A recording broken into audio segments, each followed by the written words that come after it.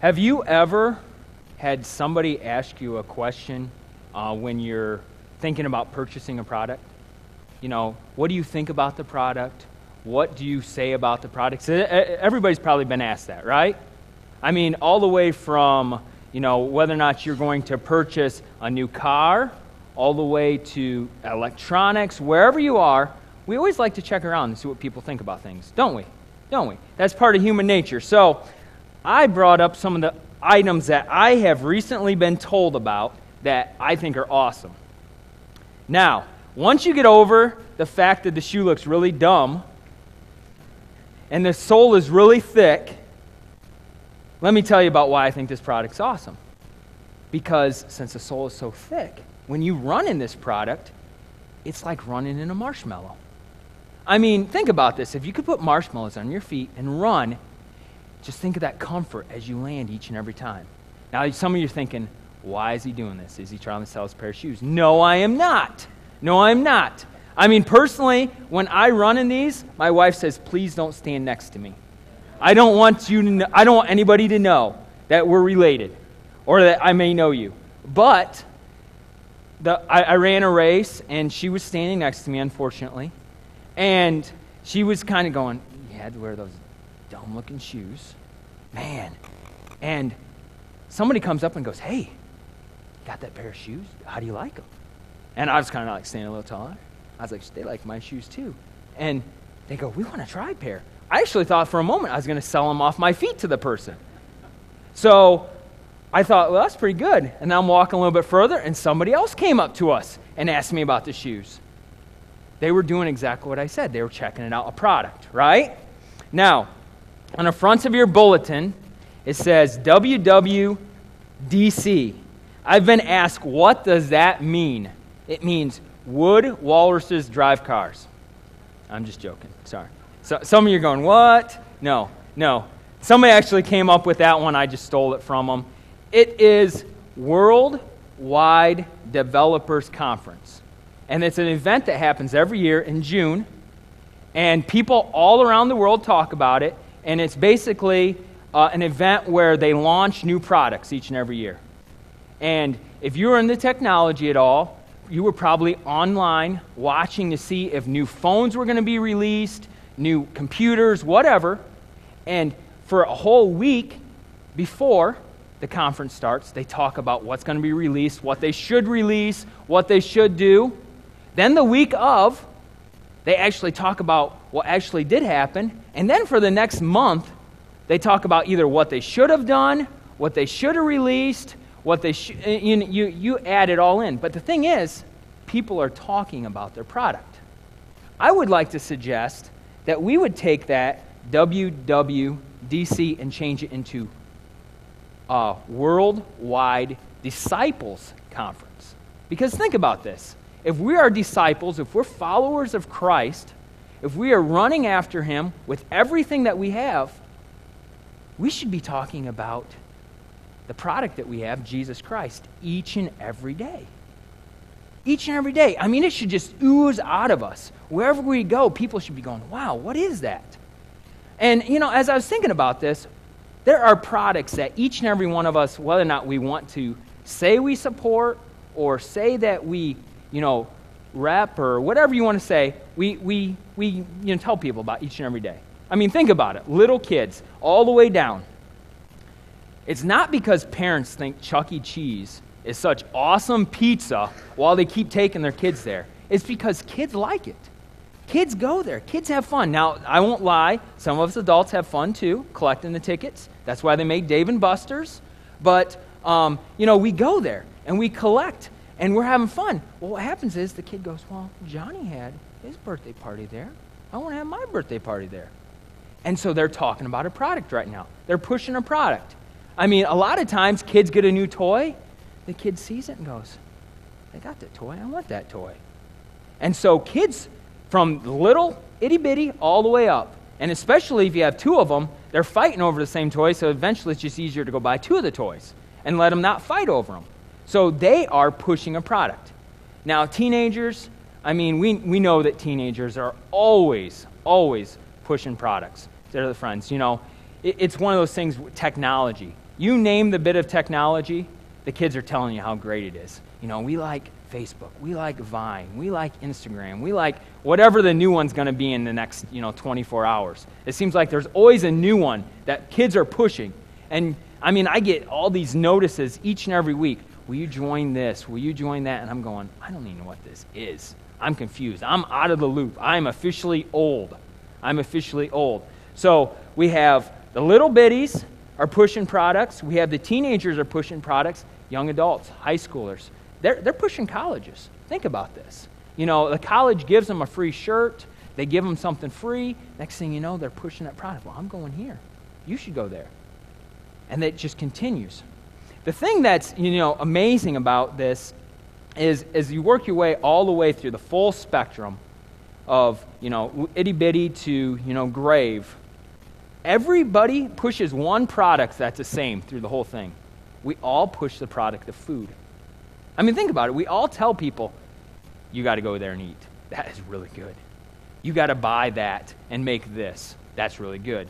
Don't go there. I heard they have bugs in the kitchen. Not good. Don't go there. We always are pushing food products. So, as we open our Bibles today, we're going to be in John 11. We're going to be John 11. So if you need a Bible, you can raise your hand. Somebody will grab you a Bible. But as we go through the whole spectrum from itty-bitty to grave, everybody has food. So I thought, you know what? Let's relate this to food. I won't lie. I like food. Most of us like food. If you plan on living past 40 days, you're going to eat food sometime. So it's one of those things that we all eat. Landon's going to come up, and I'm going to have him read a long passage of Scripture here. But the thing is, this passage is very, very useful and very beneficial. So,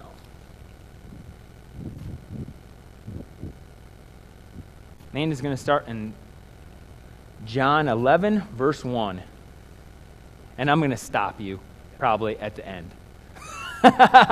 So go ahead and read. A man named Lazarus was sick. He lived in Bethany with his sisters Mary and Martha. This is the Mary who poured the expensive perfume on the Lord's feet and performed many miraculous signs. He leaves him alone, the whole nation to follow him. And then the whole Roman army will come to destroy both our temple and our nation. Thank you, Landon. Okay, that's a long passage of Scripture to read, but there's a lot to unpack in there. And not only is there a lot to unpack in there, there's a lot that we won't unpack today in there. But as we look at that, really if you were to walk out and say, what did I learn today? There's one thing I want you to learn, and that is if we can see as God sees, we're going to do as God directs. If we can see how God sees, we're going to do as God directs. And why are we going to do as God directs? Well, because if we start in the first part, John 11, the first 3 verses relating this to food, it's about testing the food. It's really about testing.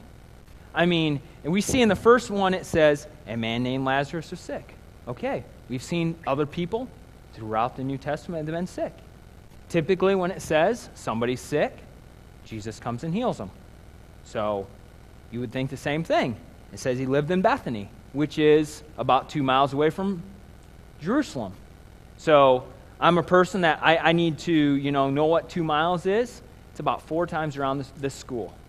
4 times around this school on the little path. That's 2 miles. Not too far. You could do it if you walked, at a moderate pace. You probably could do it in about 30, 35 minutes. Okay? And said Mary and Martha. This was the Mary who later poured the expensive perfume on the Lord's feet.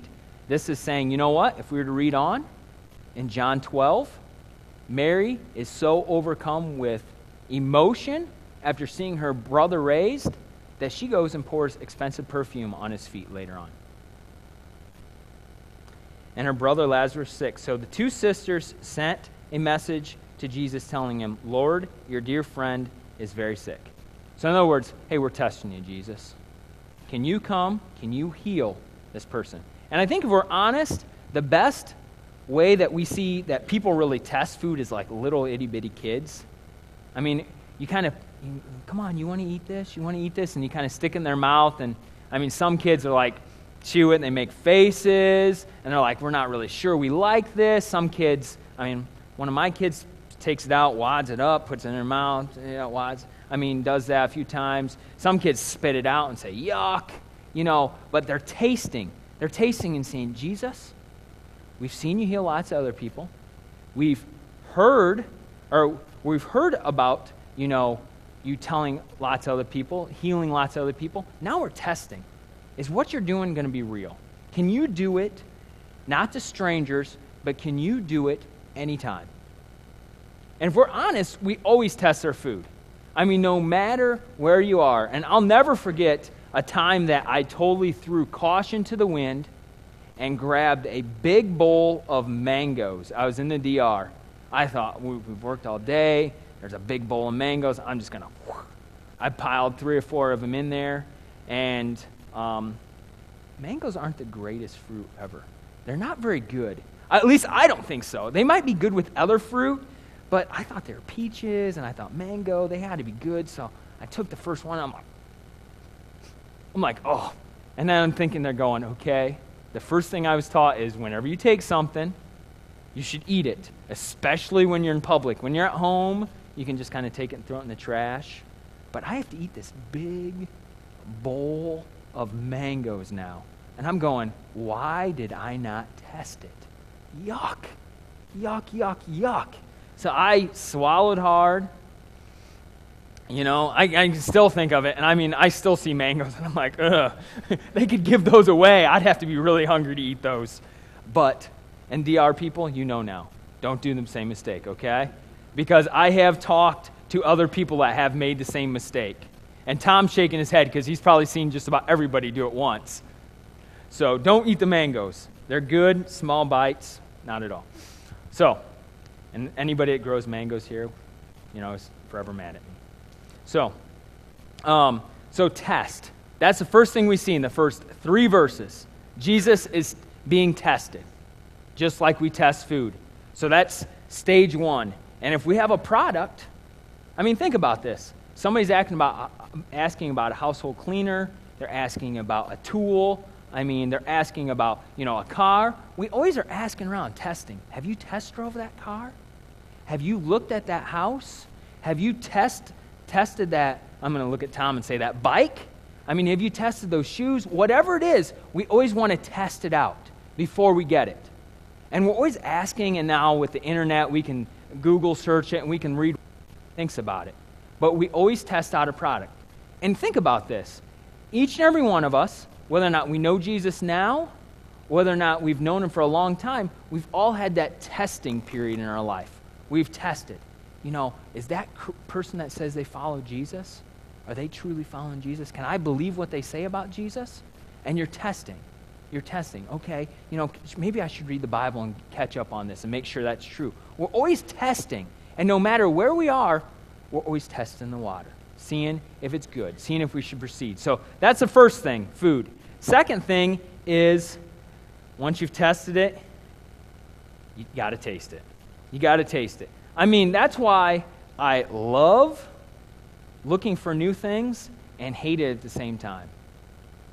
I love looking for new things because if you're looking for a new car, you start looking at new cars and you start thinking, wow, this car has this feature. My car doesn't have that. This car gets this. My car doesn't have that. And if you've been testing them, all of a sudden you're getting closer and closer to chomping down and tasting it and really getting a good thing. So in the first 3 verses, we saw the test. And the next 44 verses, we see the taste. And we just want to walk through this real quick. It says, but Jesus heard about it and said, Lazarus' sickness will not end in death. No, it happened for the glory of God, so the Son of Man will receive glory from this. In other words, he's saying, you know what? I got this planned out. I got this taken care of. Don't worry about the hidden paperwork. Don't worry about those little lines you can't read on the contract. I got it taken care of, guys. Now, I'm thinking, you know what? So many times in my life, I've heard that still small voice say, Dan, I got that taken care of. Relax. Relax. But everything in me just gets all knotted up, and I say, I don't want to relax. I've been testing, and I'm getting ready to taste God, and I don't want to relax right now. And that's what his disciples were thinking. They're thinking, you know what? Why should we relax? He's your friend. We've seen you heal this many people. I'm sure the disciples, if they had a whiteboard, would be marking it down. Jesus has healed 366 people, and he's done this and he's done that. I'm sure the disciples had these stats down. And they're thinking, you know what? Just go do it. He's your buddy. He's your friend. He helps you out. Why aren't you going to? Why aren't you going to, Jesus? And it says in verse 6, where we'll pick up, he said, he stayed there for the next 2 days. Think about this. He's sitting around. He's not doing a whole lot. He knows that his friend is hurting, but he isn't moving. I mean, how many of us have ever had surgery or seen somebody that's had surgery, and it is the worst possible thing to have to sit there? You just have to sit there. I mean, you got to let it heal. You're thinking, I just want to get up and do stuff. I mean, every one of us, always the first couple of days is like, yes, I get to sleep, this, that. And after a couple of days, you're like, I just want out of this place. I want to go home. I want to feel better. But Jesus is just sitting there. It doesn't say that he's walking around healing people. It doesn't say that, he's building himself a house. It doesn't say that he's doing, anything but just sitting there. He sat there the next 2 days. And finally he said to the disciples, let's go to Judea. But his disciples objected. Rabbi, they said, only a few days ago the people in Judea were trying to stone you. If we were to back up, Jesus isn't well liked. And he really isn't liked by the religious leaders because the religious leaders are trying to stump him. And they can't stump him. Jesus seems to know their end game. He does know their end game. And they're upset with him. So they're going, you go back there, Jesus. You're going to get in trouble. You're going to make a lot of people mad. And not only are they thinking you're going to make them mad, they're going to be mad at us because we're with you, Jesus. So now they're going, okay, Jesus, we were kind of excited for you to go back. Now maybe we're thinking second thoughts about this. Now maybe we shouldn't be doing this. And Jesus replied, 12 hours of daylight every day. During the day, people can walk safely. They can see because they have the light of the world. But at night, there's danger stumbling because they have no light. Then he said, our friend Lazarus has fallen asleep, and now I will go and wake him up. And they're just thinking, he took a nap. He took a nap. Okay, he's going to feel better. The disciples said, Lord, if he's sleeping, he'll get better soon. They thought Jesus meant Lazarus was simply sleeping, but Jesus meant Lazarus had died. So he told them plainly, Lazarus is dead. And they're probably scratching their heads going, did somebody come and tell you that? Where'd you get this knowledge from? Because I thought we were going there, and if he's dead, why are we going there now? So verse 14, we'll pick it up. So he told them plainly, Lazarus is dead. For your sakes, I'm glad I wasn't there, for now you'll really believe. Come, let's go see him. Scratching their heads still. They're thinking, Jesus, wow, what's wrong with you? And you would think that they've been with Jesus now roughly about 2.5 years. You'd think they'd kind of get a clue that Jesus knew what he was doing. But I kind of put myself in this situation. A lot of times I want to say, you know what? If I was one of these people in the Bible, I would not be nearly as dumb as they are. I mean, if I was blessed like David was blessed, I wouldn't make the mistakes that David made. If I was blessed like Moses was blessed, I wouldn't make the mistakes that Moses made. If I was blessed like the disciples are blessed, I wouldn't make the mistakes that the disciples make. But they're still trying to test it. They haven't taken that bite yet. I mean, it's like a lot of us when we're, looking for something that we want, we're still testing it. We're thinking, I really want it, but I'm not ready to commit. I'm not really ready to make the final, all in. And so that's where they're at. Verse 17, when Jesus arrived at Bethany, he was told that Lazarus had already been in the grave for 4 days. So we know by this, Jesus left when Lazarus had already been dead 2 days. It takes him 2 days to get there. And so we're thinking, why do these days matter? I know that Pastor Rex talked about this passage probably 5 or 6 times now, but that 4 days really matters. And it really makes me think of in the 1800s, if you were to ever look at coffins that people designed so that if they ever got buried, and they were actually alive, they could get out of it. And you're thinking, what? That just sounds weird. Well, in the 1800s, people were afraid that they were going to get buried alive. So they invented all sorts of, we'll say weird, gizmos so that they wouldn't get buried alive. I mean, one had a air hole going up with a bell. You could pull it, a bell string. I mean, I'm not going to lie. That'd be really creepy. You're walking through the graveyard and the bell starts ringing. I'd probably run. I mean, other ones had holes you could yell out. I mean, and really that's the reason why they started a wake. A wake is where the coffin typically sits in a person's living room and people sit around for 36 to 50 hours and they just sit there and look at this dead body because people were afraid of getting buried alive. And this was happening in Jesus' day too. Now, it makes me think, couldn't you tell they weren't breathing? I mean, couldn't you tell they got stiff? I don't know. I wasn't there to see this, but they're basically saying, you know what, in 3 days, he hasn't rolled the stone back. He's dead. He's dead. And in Jewish popular myth or Jewish folklore, whatever you want to say, after 3 days, the spirit left the body because the body wasn't going to come back alive. And if you were to see somebody raised in those first 3 days, it wasn't considered a miracle. I would disagree with that. I mean, if I saw anybody that we confirmed was dead and they raised even an hour later, I would say that's a miracle. But in this day and age, it must have been known that people would just pop up. Hey, I was just taking a nap for 3 days. Hey, good to see you. Thanks. It must have been happening. But at 4 days, all of a sudden they said, he's dead. He's dead. We're confirming he's dead. So they would roll the stone or they would, get rid of any evidence. And I think the reason why they said at 4 days, realistically, was the body started to stink. I mean, it alludes to this later, that the body started to stink. Decompression or decomposition started to happen. So that's why that 4 days is so important. Bethany was only a few miles down the road from Jerusalem, and many of the people had come to console Martha and Mary in their loss. So in other words, people are gathering around. In this day and age, the more money you had, the more people you could pay to come there and sit or supply food for them to come and sit. And so if you were really wealthy, a lot of people came because they knew you're going to feed them. If you didn't have much money, not that many people came.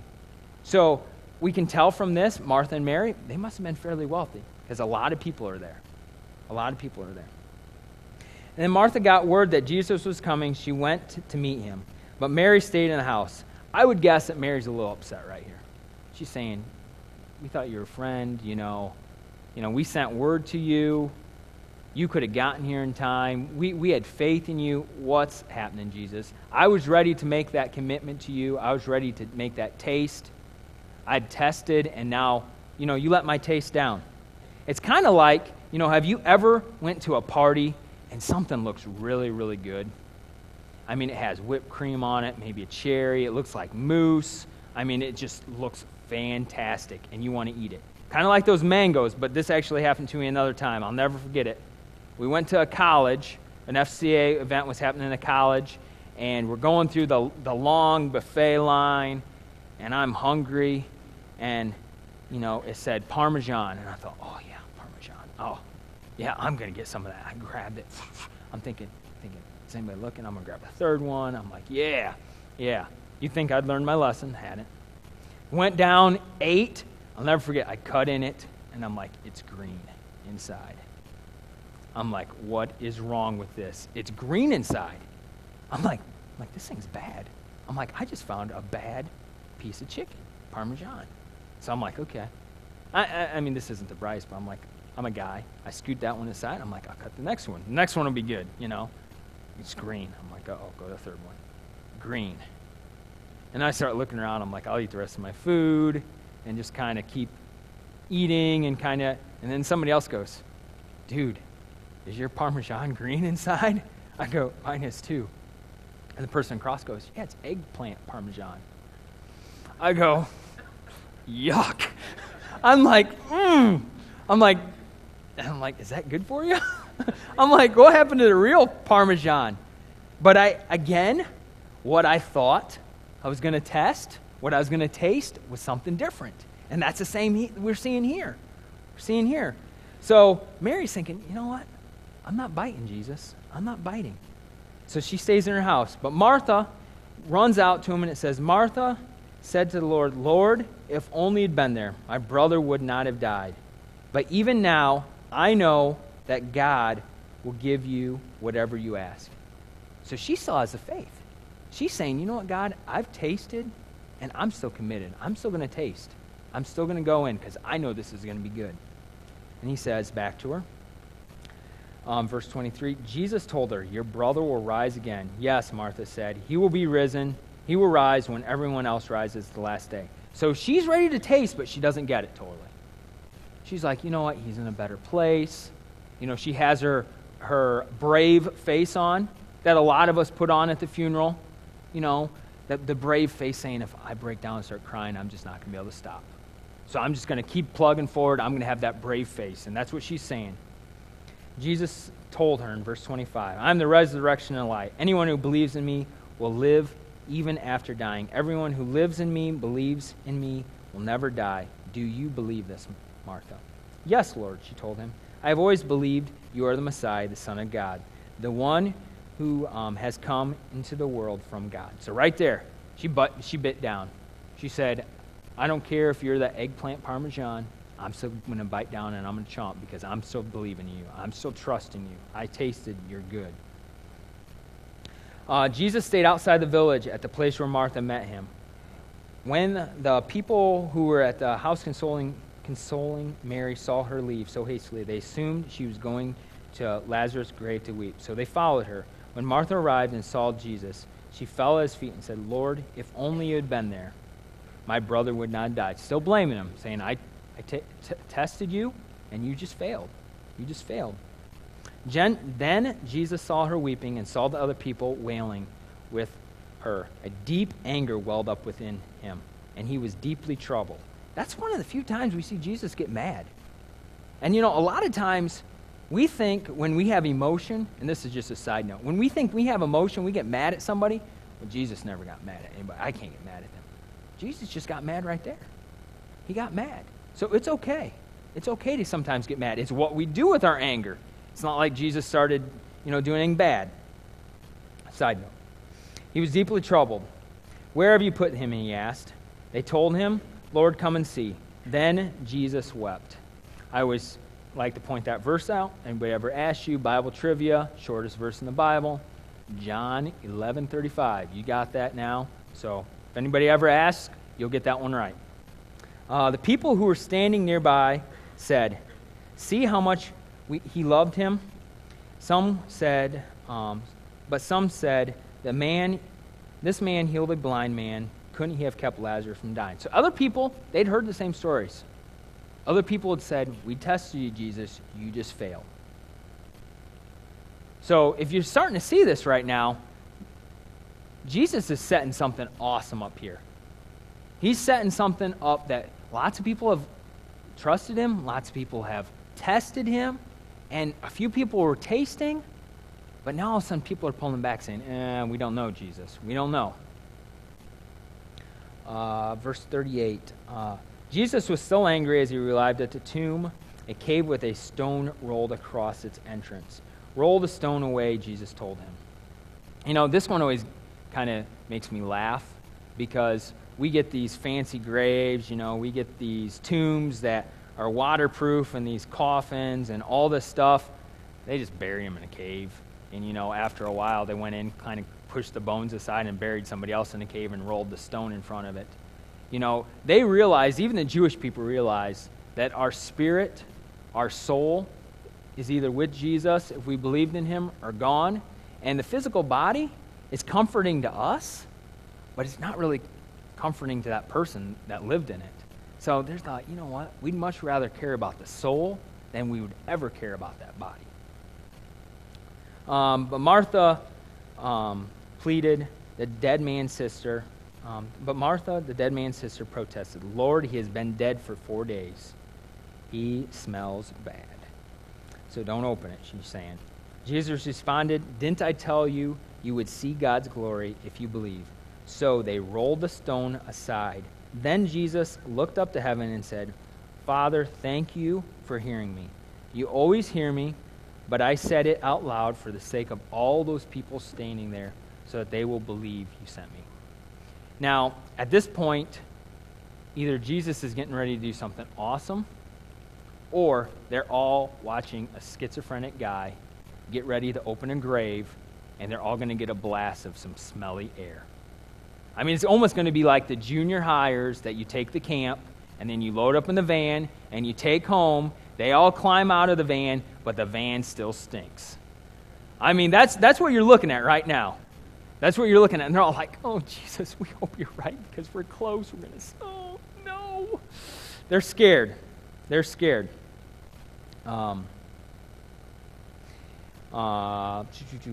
Verse 43, then Jesus shouted, Lazarus, come out. And the dead man came out, his hands and his feet bound in grave clothes. His face was wrapped in a headcloth. Jesus told him, unwrap him, let him go. So I did a little bit of studying this. They said that when they buried a person, they basically left their underclothes on. Their underclothes to us would look like a big dress, and they put some sheets over them. So he comes stumbling out in this, I'd say dress. That's probably the best way to describe it. And he has these sheets on him, and he's kind of like, oh. That gives you a whole different meaning to next time you watch one of those zombie movies, that one of those things would happen. But he comes out. So all of a sudden, people are saying, Jesus, we've tested you, and we've been testing you, we've been testing you, we've been testing you. And when this happened, all of a sudden they said, okay, whatever you're selling, whatever you're peddling, we're in. We're in. Because nobody else has raised a dead man to life. Nobody else has done any of these things that we've seen you do. The Pharisees might say they're real religious. They might do all the right things. They might pray all the right prayers. They might, know the law. But you're raising people from the dead. So we believe. So the test, the taste, and what always happens after that? I mean, with this day and age with Facebook, if you get a great meal, you're telling people about it. You're going to tell people, you're going to say, that meal was fantastic. So, we're going to keep reading on, and it says in verse 45, it said, many of the people who were with Mary believed in Jesus. They're like, we're in. When they saw this happen, but some of the Pharisees, but some went to the Pharisees and told them what Jesus had done. In other words, they're kind of like the people that, you know what, Jesus, we've tested you, we've tasted you, and we know you're for real, but we're just going to go tattletale on you. And I mean, in my own family, I'm kind of in that stage where, the kids tattletale on each other, and it's actually kind of cute right now. Our little one will come and say, Buddy's on my bed. Buddy's on my bed. I'm going, okay, go get him off. Or Buddy's doing this. I want to do this. And that's what some people are doing. They're tattletaling on Jesus.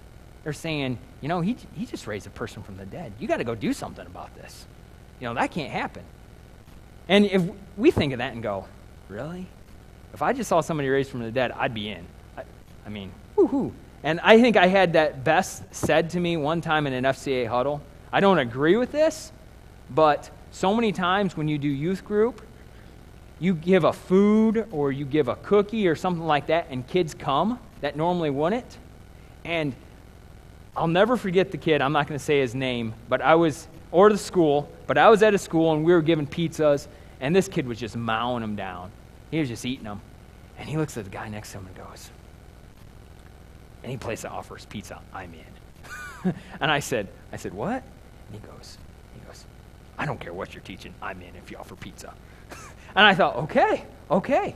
And that's what they're saying to Jesus. They're saying, we're in. We don't care what you're peddling. The good thing is they're peddling the word of life, the truth. Then leading the priests and the Pharisees called the high council together. What are we going to do? They asked each other. This man certainly performs many miraculous signs. So in other words, they're telling people. If nobody's heard yet, they're still telling people. And if we were to jump to John 12:17. It's on the front of your verse, or in front of your bulletin too. It says in there, many in the crowd had seen Jesus call Lazarus from the tomb, raising him from the dead, and they were telling others. In other words, this is a buzz. This is a good product. You should be part of this. So, what better way to do this than to actually demonstrate this in front of you? So I have two people that are going to come forward. So don't make me call you out. I talked to you guys already.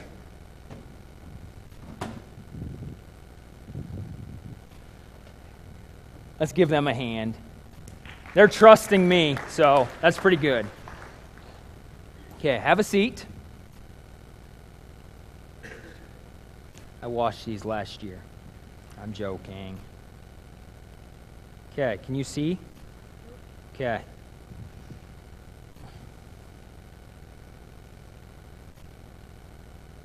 Do you trust me, Noah?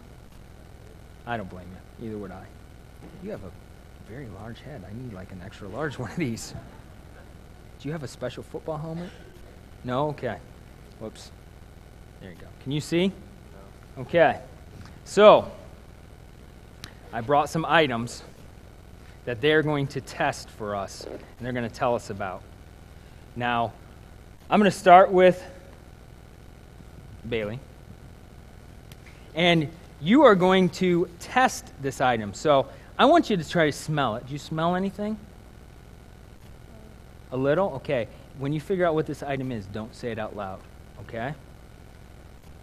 You have your hand. Feel it. That's a test. Okay. And now open. Okay. You can bite down. Okay. What do you think of it? It's good. It's good. Okay. Do you know what it is? Okay, don't say it now. Okay. Same thing. So we're going through the whole thing. Now, if you were to tell Noah about it, what would you tell him about it without describing the product?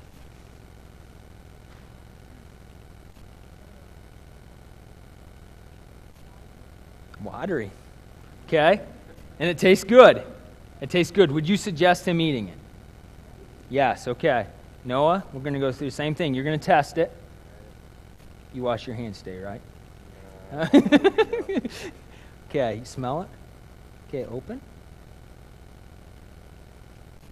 Okay. It's good, isn't it? It's not bad. Here, you can eat the rest too if you want. Oh, no, you're good? Okay.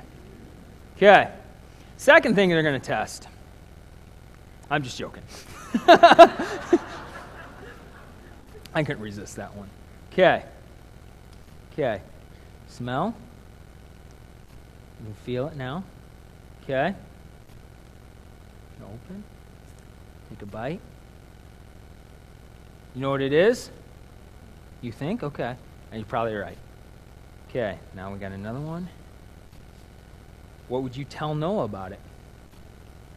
It's crunchy. Okay. Anything else? Okay. Okay. Okay. So, same thing. Smell. Feel. Doing the test. Now do the taste. What would you tell us about it?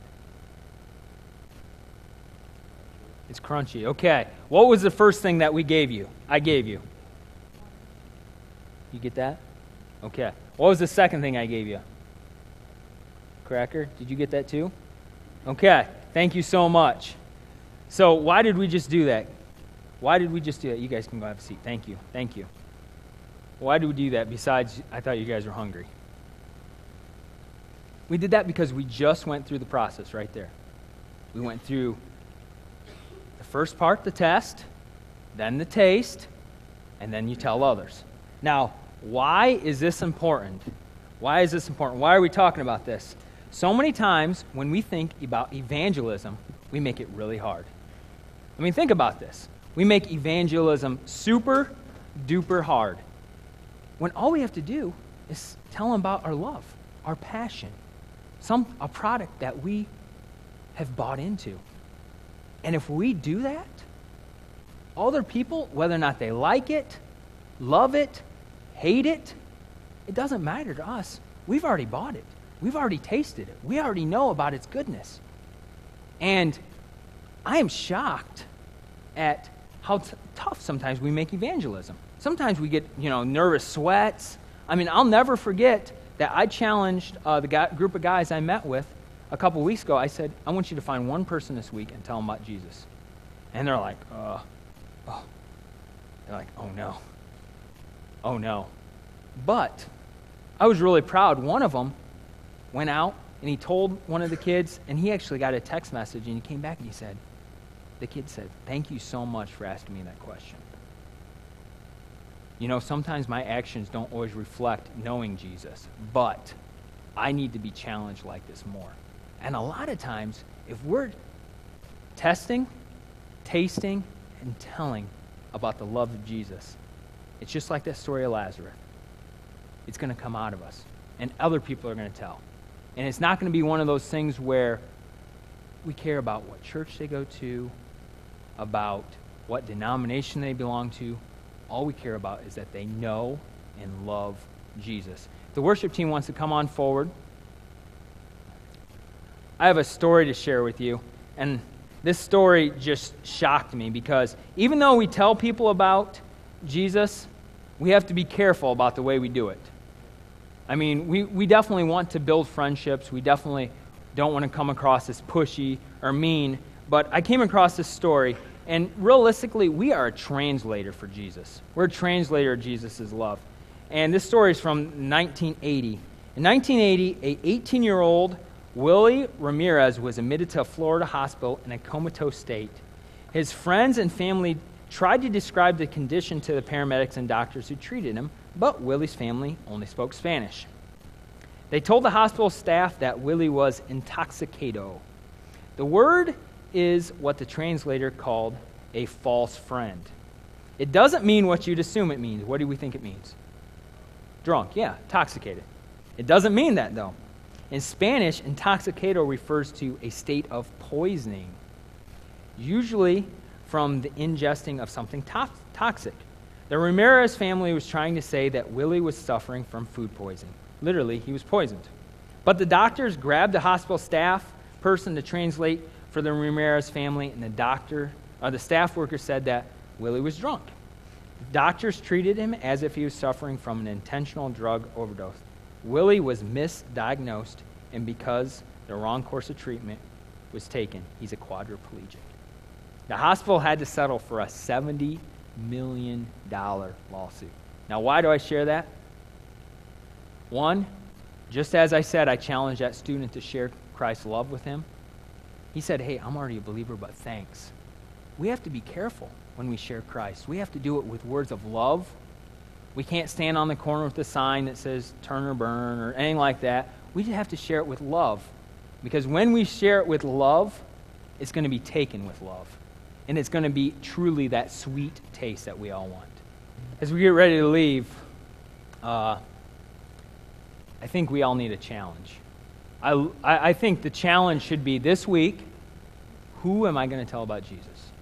I mean, if we've tested, tasted, the next step is telling.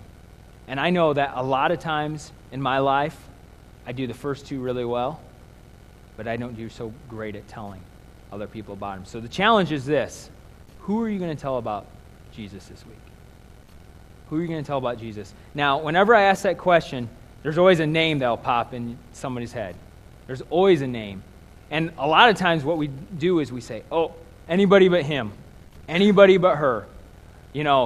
Jesus, send me as a missionary before I want to talk to them. But that name that just popped in your head, your challenge is in the next 7 days, tell them. Either way, you're going to win. Either way, you're going to win. So, as we close, go out and be the church by telling people about Jesus. Amen.